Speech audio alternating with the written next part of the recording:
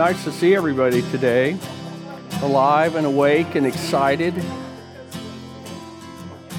So one of the profound questions that we had last week in our class was we were talking about how that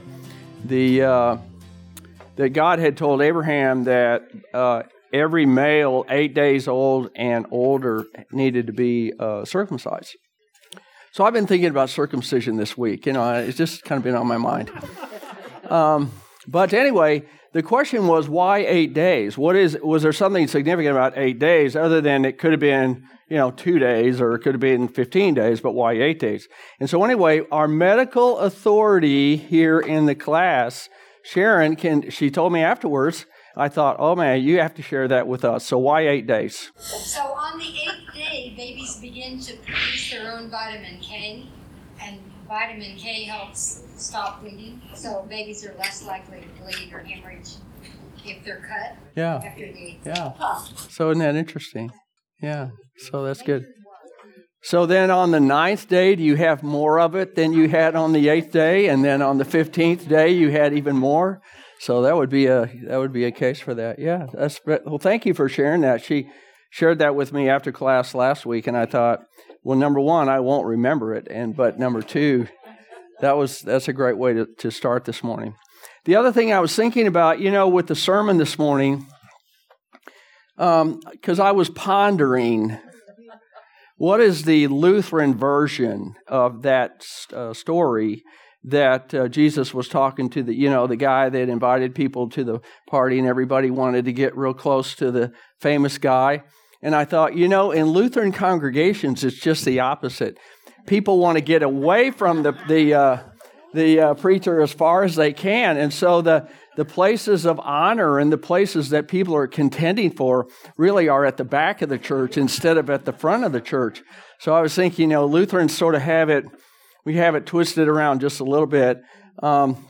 And then the other thing that happens in Lutheran churches, which may happen in other churches too, but that's my world as Lutheran, is how people take ownership of their pew. Have you noticed this? Have you noticed this? It's sort of like, this is not the place I sit. This is my pew. And of course, it is my section of my pew. And it's almost as if they cannot relate to Jesus any other way other than sitting right there in that spot, about halfway down on the left-hand side as I'm facing near the aisle. It's so amazing how people... We do it for your benefit. Because you wouldn't know we're there. Well, I do have to admit that I look now.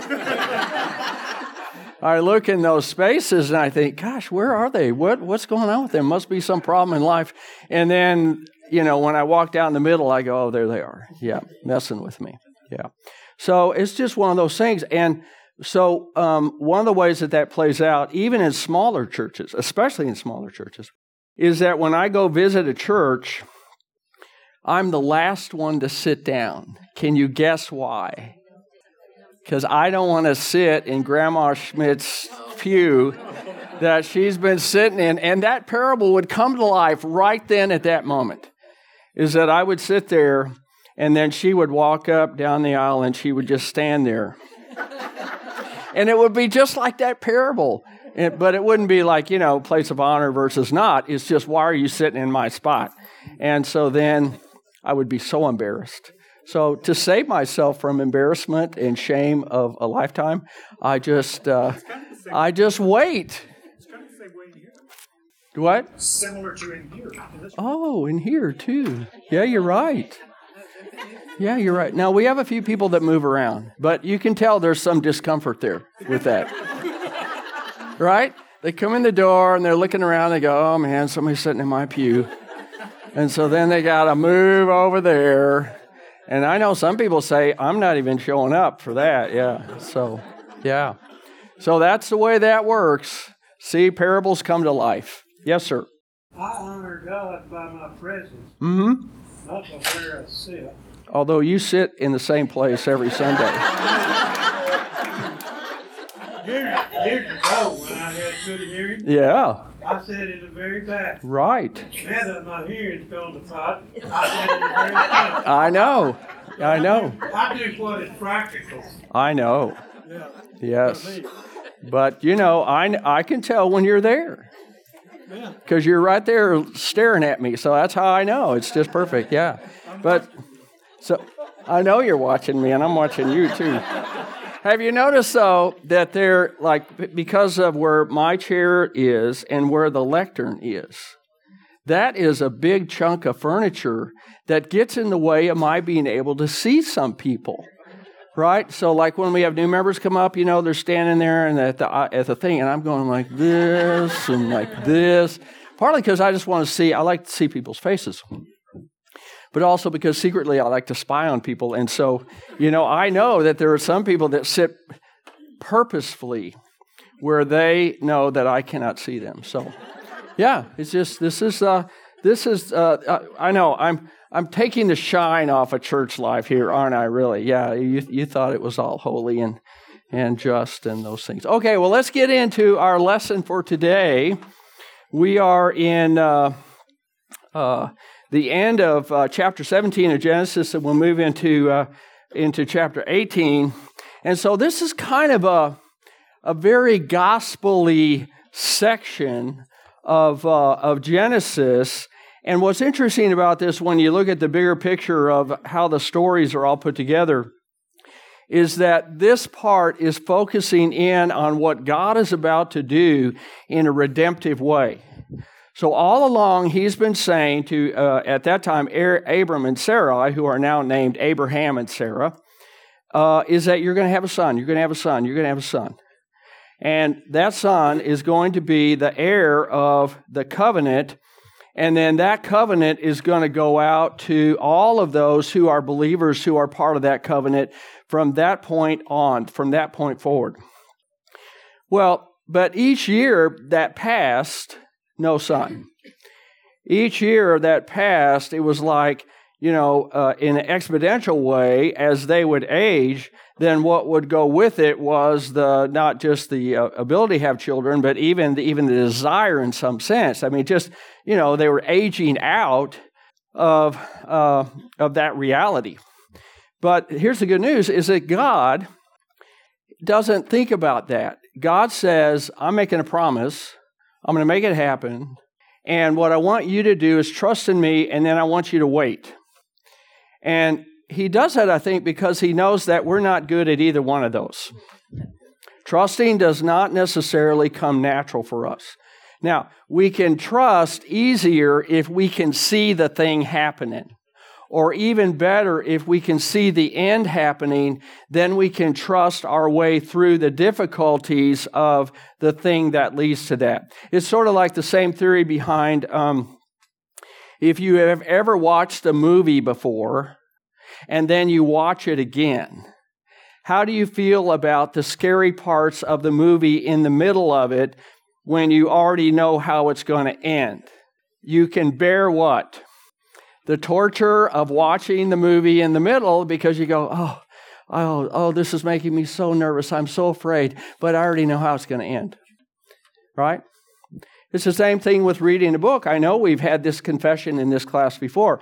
How many of you, when you pick up a novel, you go to the back of the book and read that first?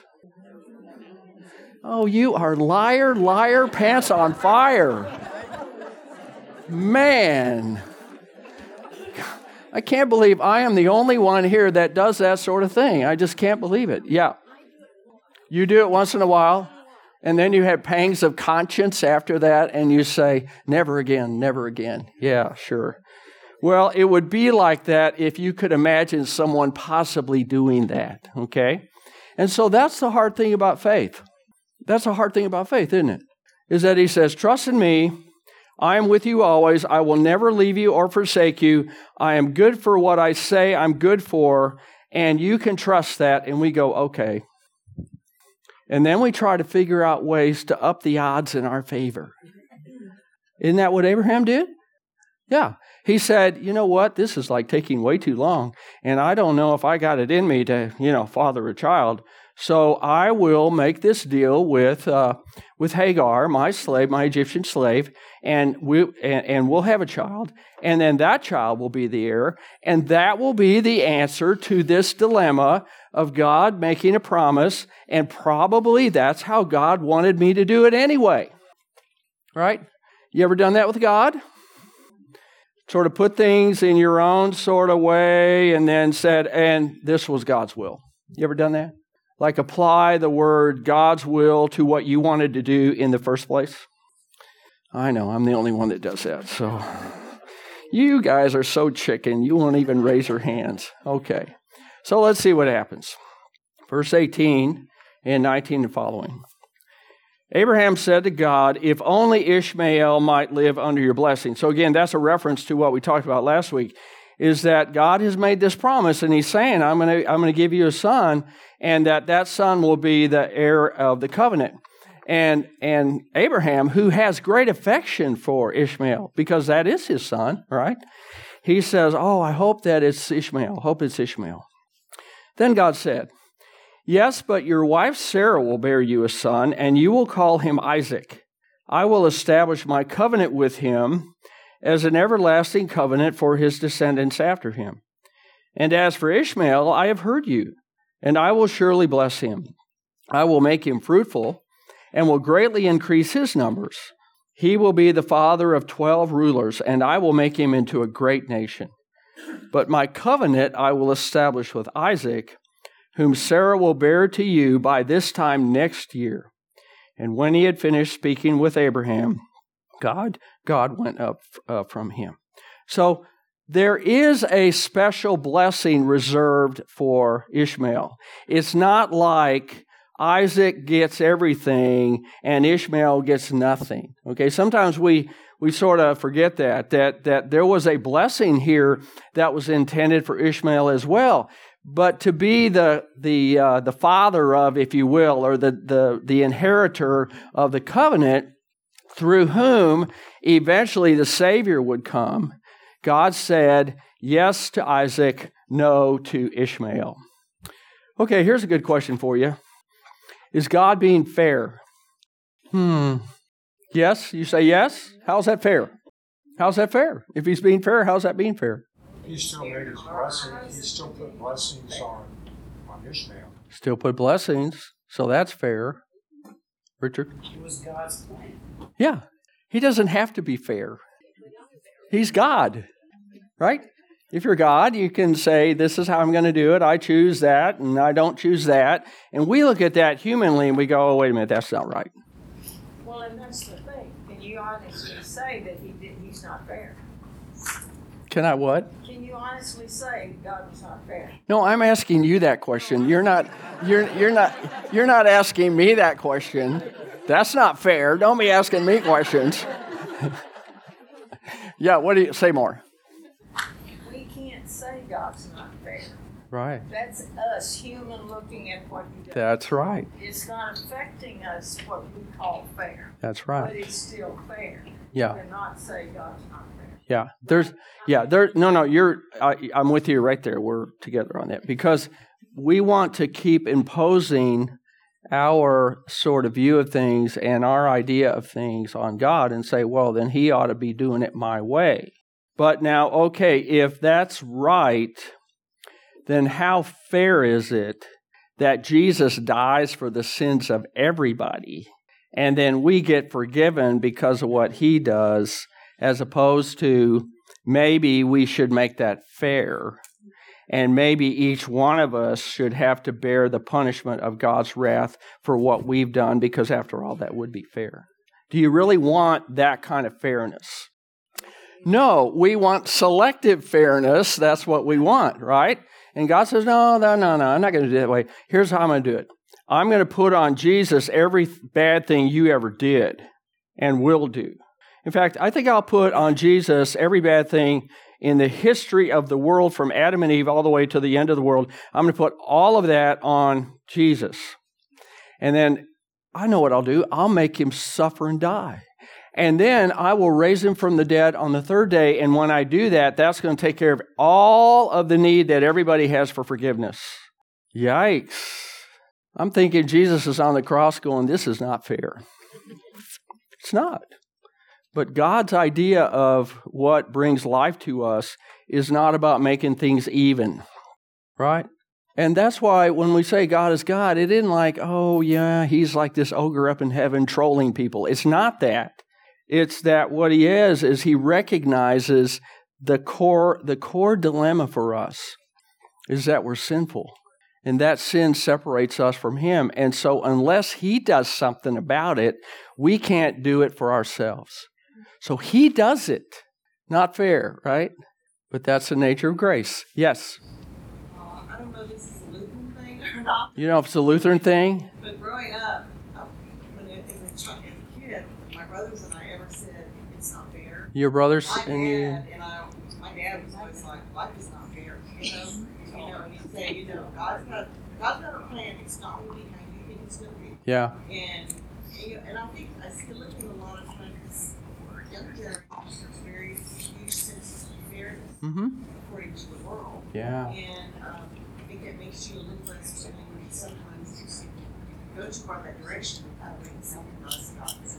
Yeah, a lot of the push today for equity kinds of stuff is the recognition that life in this world has not been fair. I mean, there's a lot of unfairness too. We actually want to recognize that. But don't you love it when someone says to you, life isn't fair, get over it? Don't you just love that moment when they do that? Yeah, it's just a warming kind of moment with people. Yeah, it's the same. It's right in the same vein as saying to somebody, just stop it. Just stop doing it, right? It's the same thing, all right? Okay, any other thoughts on this part here? So we got the covenant going to down Isaac's line, and we have the not covenant going down to Ishmael's line, but they both are still being blessed. Okay, so one is not better than the other one in that sense. Okay, well, let's keep going. Verse 23. On that very day, Abraham took his son Ishmael and all those born in his household or bought with his money, every male in his household, and circumcised them as God told him. Abraham was 99 years old when he was circumcised, and his son Ishmael was 13. Abraham and his son Ishmael were both circumcised on that very day. And every male in Abraham's household, including those born in his household or bought from a foreigner, were circumcised with him. Now, Ishmael could easily have said, what a rip. I mean, literally too, I guess. But when you think about it, he's having to go through the pain that everybody else is, and yet what? He's not in the covenant. Now, he's blessed, and he would not have known that at that point, but certainly God knew that. And that would, the truth of that, or the reality of that, would later be revealed to him, is kind of how we would think about that, all right? But why 13? We talked about this last week. What's the significance of this happening for Ishmael at 13 at the same time that God and the angels are going to come to Abraham and say, next year, Sarah has a son? What's the significance of that? Remember? It was only 7 days ago, so surely you remember what we talked about. Do what? That's right. So see, that at 13, which was kind of the age of accountability in their sense, or the age of coming to age sort of idea, when you would take on the responsibility, if as a 13-year-old male, you would start taking on the responsibilities of the house, of taking over from your dad. And so because that would happen at 13, that's when Abraham would have been culturally obligated to announce to everyone, including putting some sort of tattoo on him or however they did it, that would say he's the heir. And so God knows this, and he says, I don't want you to go down that route because Ishmael's not the heir. He's an heir, but he's not the heir of the covenant. Isaac is going to be that. Okay? So it's kind of interesting that when you think in terms of God's timing, that it also fit into the way that they did things in those days. And it wasn't like God said, you're not going to do it that way. You're just going to do it the way I want you to do it. But you're respecting the way that the culture or the society of that day did it. Okay? So Abraham's 99 and Ishmael is 13, and it's become very clear now that there is a separation in the family. Okay? With me so far? Yes, Dan. Muslims say that they can trace their religion back to Ishmael. Say that again? Muslims say they can trace their religion back to Ishmael. Is that because I don't know that much, is that a religious tracing back, or is that a racial going back to the Arabs? It's not a racial. Is it? Did anybody know to confirm that? I had always heard that he was the father. Did we know anything about the 12 rulers of the great nation? Well, it was the commentaries that I looked at said that he would have 12 sons at least, and that each of them would then become great rulers in their own right. I had always heard too that had something to do with the Arabs. Yeah, so I had always placed it in the Arab sort of world rather than in the Islamic world, even though the two converged quite heavily with each other. But you know that? Anybody know that for sure? Okay, somebody's going to have homework for next week. Sharon's already done her part, so I don't know. Somebody else will have to. Yeah. The blessing is not easy because the Bible says that the descendants of Ishmael is fire. Mm-hmm. So this is, on one side, God is keeping the promise. Yeah. Isaac. Yeah. On the other hand, the blessing is different. So It is. you can really understand. Yeah. It is different. Sometimes a walk of faith requires me to live with that. And that's hard to do, isn't it? We couldn't hear Oh, we're just having a conversation here. It wasn't meant for any of the rest of you. Well, what we're talking about is, the blessing that Ishmael got versus what Isaac got. It wasn't the same, all right? In fact, the blessing of the covenant, including the idea of eventually becoming God's chosen. And that'll become a theme way later in terms of what they do with that, because it's woven into the understanding of the parable for today. Sitting at the best table and all that kind of stuff. That if you look at your chosenness as a blessing of stature, then where that leads you to is I'm better than you. Or I'm not better than you, but by golly, it be my goal in life to make sure that I am the king of the castle and everyone else is a dirty rascal. Right, perfect. See, I remembered. Yeah. But wasn't it that Abraham went out from under God's blessing, considered like an umbrella, and he created an Ishmael, and we do that in life too. We do things like, I've got this covered. And so there was a sense of a discipline upon Ishmael. It wasn't his fault, but it was the generational curse too. That they were both blessed. But Abraham created the Ishmael. He didn't wait for God's promise. Yeah, so what she's saying is that, I don't think I could say it as good as you did, is that God made this promise to Abraham, and he said, trust in me, don't take matters into your own hands. So that Abraham goes, I'm tired of waiting. So he moves out from under the promise. The promise is over here. He moves out from under the promise, and he takes things into his own hands. And there is a consequence of that, consequence being, but it wasn't accidental. This was on purpose. But the consequence was a child is born who is not of the promise, but still is blessed by virtue of the fact that they share the same father and the same household. Okay? So I think that if I'm getting your point, Beth, is that when we do that, there are consequences that we have to deal with. Yes, it was not Ishmael's fault. It was Abraham's fault. So Abraham gets to live with the truth of that for the rest of his life. And when it becomes when God makes it plain to him that Isaac will be the one receiving the blessing of the covenant and everything that goes with that, including being the chosen family, the kind of idea, I'm wondering if that would have had some parental impact on Abraham. The Bible doesn't say that. But you sort of get that sense about it. And there is a little bit of grief here on Abraham's part that he would have said, if only Ishmael might live under your blessing. It's like some regret there that, that kind of thing. Yeah, Joseph. Ishmael still being someone included in this, if not fully, is alluding to how God wants everyone included in the blessing and how later salvation extends to the Gentiles after Jesus' death. Yeah, I mean, that because so much in the Old Testament points to stuff in the New Testament. So the inclusiveness of it, okay? But it, time and time again, I think it kind of comes back to what people do with it, right? So if Ishmael goes through life and he's pretty bitter about this, and he's thinking, well, how come I'm not the, covenant person?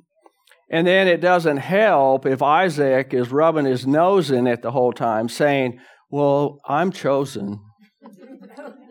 I'm Dad's favorite. That's never happened before.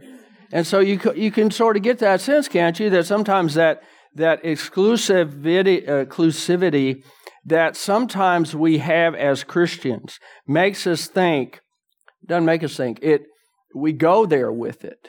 That instead of being in a humble, grateful place, like I didn't even deserve this, and how am I in the kingdom, right? But we forget that, and we turn it into a status thing, and I'm blessed and you're not. I mean, it's so easy humanly to do that, isn't it? And when we do it, then what we're doing is treating others in a less than sort of way, and we think, well, yeah, because we're in and you're out. Okay? And I think to some degree that plagued Israel all through its history. We are the chosen ones. We are the chosen ones. And even in the early church, even after Jesus went to heaven, there still was that idea that, we're God's chosen and you're not. And yeah, you can come in, but go sit over there, not on the back row. See, I mean, that was, because we know who the back row is reserved for. We do, yeah. Dennis. When Ishmael left the camp, yes, he went into Sinai and he married an Egyptian woman. That's correct. And his descendants facilitated getting Joseph down to Israel. Right. So the story goes on, does it not? And the Bible does that in a really great way, that what looks like a kind of a little innocent thing at one point becomes a pivotal thing later on, and a connector to the great story in terms of then how everybody ends up in Egypt, and then how everybody ends up in the Promised Land. So when you look at the narrative from the big picture in the Old Testament, there's a fascinating tie-in that God does. God does not forget His people, but heaven forbid we are constantly forgetting Him, right? And yet God in His love and patience says, okay, well, let's go to verse 1 of chapter 18 at the bottom. The Lord appeared to Abraham near the great trees of Mamre while he was sitting at the entrance of his tent or to his tent in the heat of the day. Abraham looked up and saw 3 men standing nearby. When he saw them, he hurried from the entrance of his tent to meet them and bowed low to the ground. He said, "If I have found favor in your eyes, my Lord, do not pass your servant by. Let a little water be brought, and then you all may wash your feet and rest under this tree. Let me get you something to eat so that you can be refreshed and then go on your way, now that you have come to your servant." "Very well," they answered, "do as you say." Now, did Abraham know that it was God at that point? What's the clue that suggests that he did not know? He says, "My Lord," right? But notice how it's spelled in the translation here. Lowercase. So that would have been a salutation of respect, right? Some strangers have come. I'm going to observe the obligations of hospitality. Here they are. But what's kind of interesting in the story, of course, it says in the very first verse, the Lord appeared. See how that's capitalized? So in the Hebrew, when you see that, then the Hebrew is Yahweh, the name of God. Yeah, Bob. But the name of God was not known until Moses. Isn't that interesting? So when Moses wrote this, he knew the name of That's right. Abraham did not. They didn't know because God had not revealed himself as I am until that story with the burning bush with Moses. Yeah, correct. So Moses is looking back and he's saying, this is who this was. But in that moment, Abraham did not know who it was. But he's being very, very hospitable. Okay? But the other interesting thing about this is, presumably, Abraham would have positioned his camp maybe in a way that he could see who's coming to know who, if it's a friend or a foe. And it's interesting that verse 2 says, he looked up and he saw 3 men standing there. It's like, boom, there they are. So it did not occur to him just yet that this was going to be an extraordinary visit. But it's one of those things, have you ever had this happen? Like, Blake, have you ever had this happen where you are struck by something out of the ordinary, and then you deal with it, and then a week later you go, oh, what was that? Have you ever done that before? I know you have. Yeah, sure. It's like that, isn't it? It's like in the moment where it doesn't hit us, but then later on we look back and we go, oh my gosh, there was like an amazing thing just happened. Well, let's see what happens. So Abraham hurried into the tent to Sarah. Quick, he said. Get 3 seahs of the finest flour and knead it and bake some bread. Then he ran to the herd and selected a choice tender calf. He cut out the brisket, by the way, and gave it to the servant who hurried to prepare it. Then he brought some curds and milk and the calf that had been prepared and set these before them. While they ate, he stood near them under a tree. Where is your wife Sarah? They asked him. There in the tent, he said.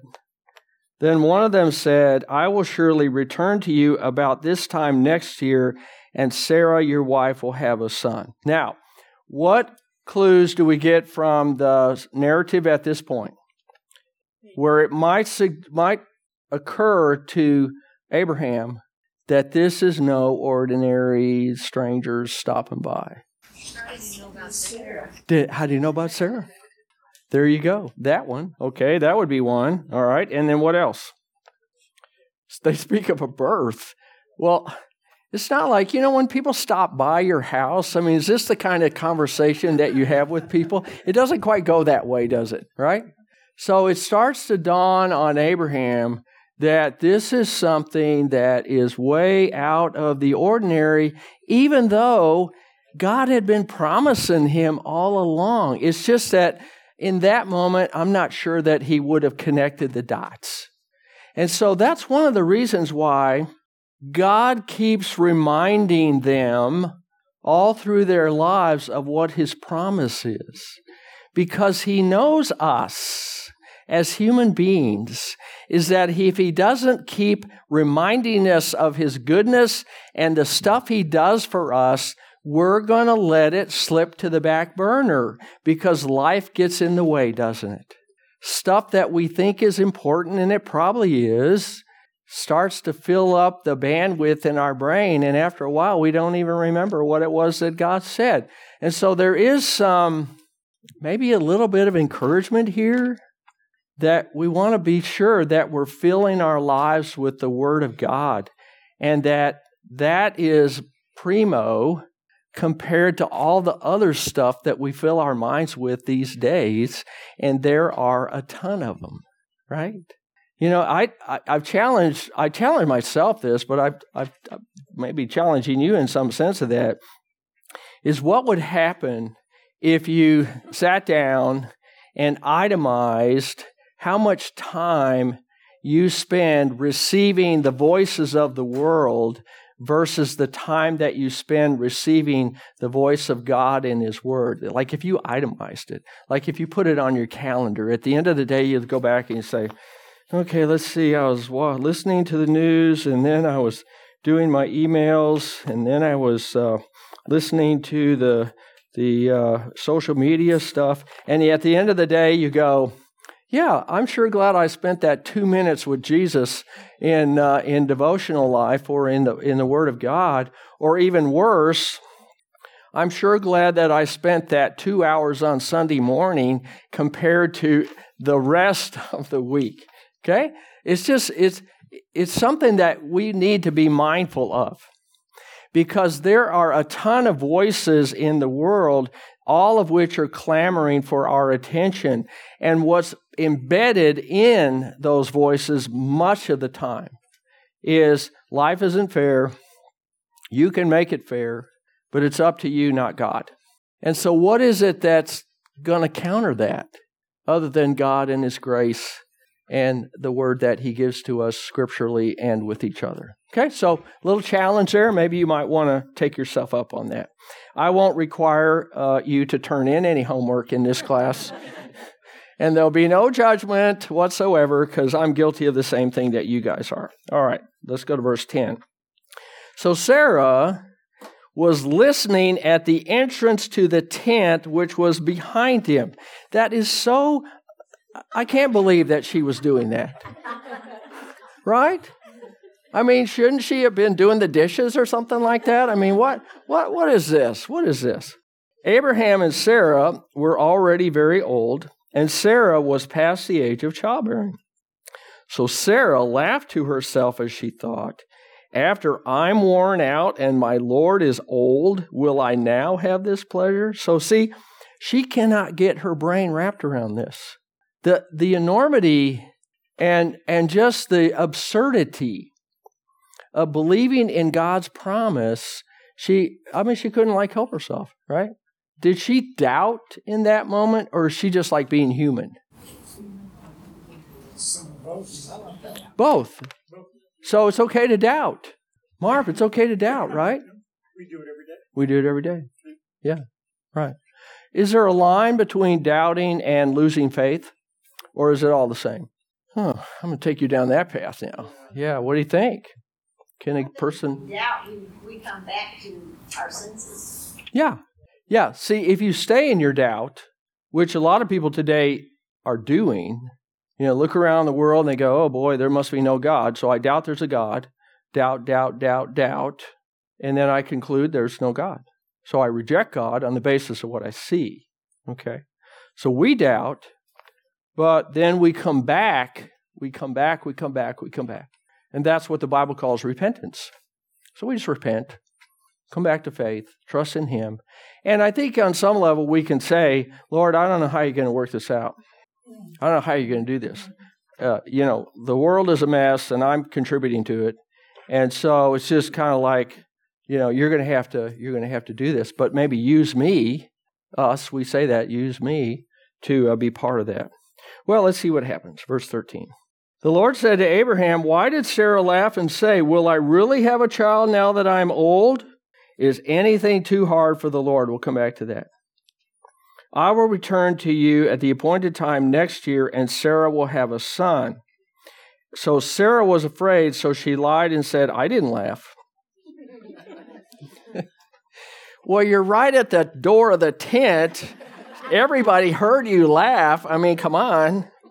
It doesn't suggest that she just kind of went like that. It wasn't like that. But then he said, yeah, you did laugh. So God kind of calls her out, right? A little bit. You did laugh. And it's okay to admit that.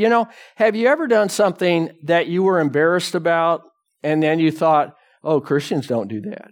You ever done that? Yeah, sure.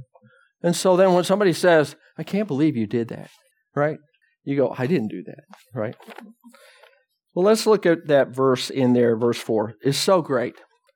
Is anything too hard for the Lord? That is the thing that we have to deal with every single day in our lives as believers. Because we deal with stuff in life and we look at it and we go, oh, there's just no way this can turn out good. This is wreckage, right? Or this is so traumatic that there is no possible way there can be any kind of good ending. And we all know what that is because each of us in our own ways has dealt with that and faced it, or we know somebody that has. Nobody is an exception to that. And so when that happens, what do we do? What do we turn to? And so there's some wonderful scriptures that sort of back this up, because what's implied in that question, is anything too hard for the Lord? What's implied is the answer is no. How in the world could anything be too hard for the creator of the world? Now, if you don't believe he's a creator, well, then you've created some problems for yourself, right? Because now you got nothing that you can lean on, nothing that you can stand on other than your own strength, or hoping that somebody in the world will be nice to you. Well, good luck. So there's some verses here that I found that really reinforce this idea that the answer being, no, nothing is too hard for the Lord. It's too hard for me, but it's not too hard for the Lord. Luke 1:37 is in reference to, the angel had come to Elizabeth and said, you're going to have a son, and then later on Mary, okay? So what is it that the verse says? For no word from God will ever fail. Do you believe that? Yeah, of course. Ephesians 3:20. Now to him who is able to do immeasurably more than we can ask or imagine, according to his great power that is at work in us. How many of you imagine stuff? Are you pretty good imaginers? Yeah. I was reading this article one time about the benefits of daydreaming. So I've been practicing that ever since I read that. I'm really good at it. I mean, I can check out in the middle of somebody talking to me just like that. It's awesome. Pastorally, it really comes into play. And when I'm counseling with somebody, that's the best moment of all. Okay? Yeah, but see what's happening when you daydream? What's happening? What's your brain doing? Yeah, it goes into a creative mode, doesn't it? It's and most people, when they imagine stuff, they're not being realistic. Have you noticed that? It's like there's no boundaries. There's no time. There's no anything. It's just in fact, it's very popular today where people are saying we need to reimagine the world. I mean, that's a little frightening, some of the ideas that they have about that. Okay? But it's this idea of no, we're not going to put any boundaries on that. And what he's saying here is, what did he say? How did he say it again? Who is able to do immeasurably more than all we ask or imagine. Wow. And then Philippians 4:13. I can do all things through him who what? Gives me strength. You think you can't. And a lot of people think they can't, and then they sort of resign themselves to they can't. But that's not what Paul says. He says, I can do all things through him who strengthens me. Let's go to the back page. So when the men got up to leave, they looked down toward Sodom, which that's where they were going anyway, and stopped off, right? And Abraham walked along with them to see them on their way. Then the Lord said, this is very intriguing here. The Lord said, shall I hide from Abraham what I am about to do? Abraham will surely become a great and powerful nation, and all nations on earth will be blessed through him. For I have chosen him, so that he will do what? Direct his children and his household after him to keep the way of the Lord by doing what is right and just, so that the Lord will bring about for Abraham what he has promised him. So why was Abraham chosen? For what purpose? See, was it, so that Abraham can be better than everybody else, so that Abraham's chosen and nobody else is? No. What's the purpose? To direct his children, i.e. to teach and model and guide and lead and all that kind of stuff, right? And his household after him, which would include everybody, not just the kids, right? To do what? To keep the way of the Lord. By what? Not just by do as I say, not as I do, right? By doing what is right and being just. Notice the word fair. But Sarah is listening. No, Sarah's not. So what does that say? How is Sarah going to get the news as to why we were chosen? The father would have to do that, right? So it does kind of imply that husbands and dads have a spiritual responsibility in the family. Now, it's not a guilt thing, and it's not just, oh, that was their culture, okay? But it sort of implies that there is some greater responsibility that we as husbands and fathers and dads, that we have that goes beyond provide and protect. You know, provide, make a living, you know, have support for your family, all those kinds of things is critical, right? It is. Protect. Somebody breaks in, you're going to take them out, right? But there's also a spiritual part to this, and that's also what we see here. So what do you make of that, where God's kind of mulling this over? Do I really want to tell Abraham what I'm about to do? Well, we're going to see what happens next week, because that's when Abraham and God get into this negotiation, which I absolutely love that part. You know, 50, 10, whatever, you know, and I can just see if they're going back and forth, you know. And so anyway, that'll be a great moment, and then we're going to see. So what I want you to do is think about, you know, Sodom and Gomorrah is on people's minds these days, because a lot of people are looking at it going, well, that's America, right? When's the big volcano going to hit America? But here's what I want you to think about. It's going to require you to do a little digging. What's the difference between Sodom and Gomorrah and Nineveh? Because Nineveh was known for some of the same stuff going on in Sodom.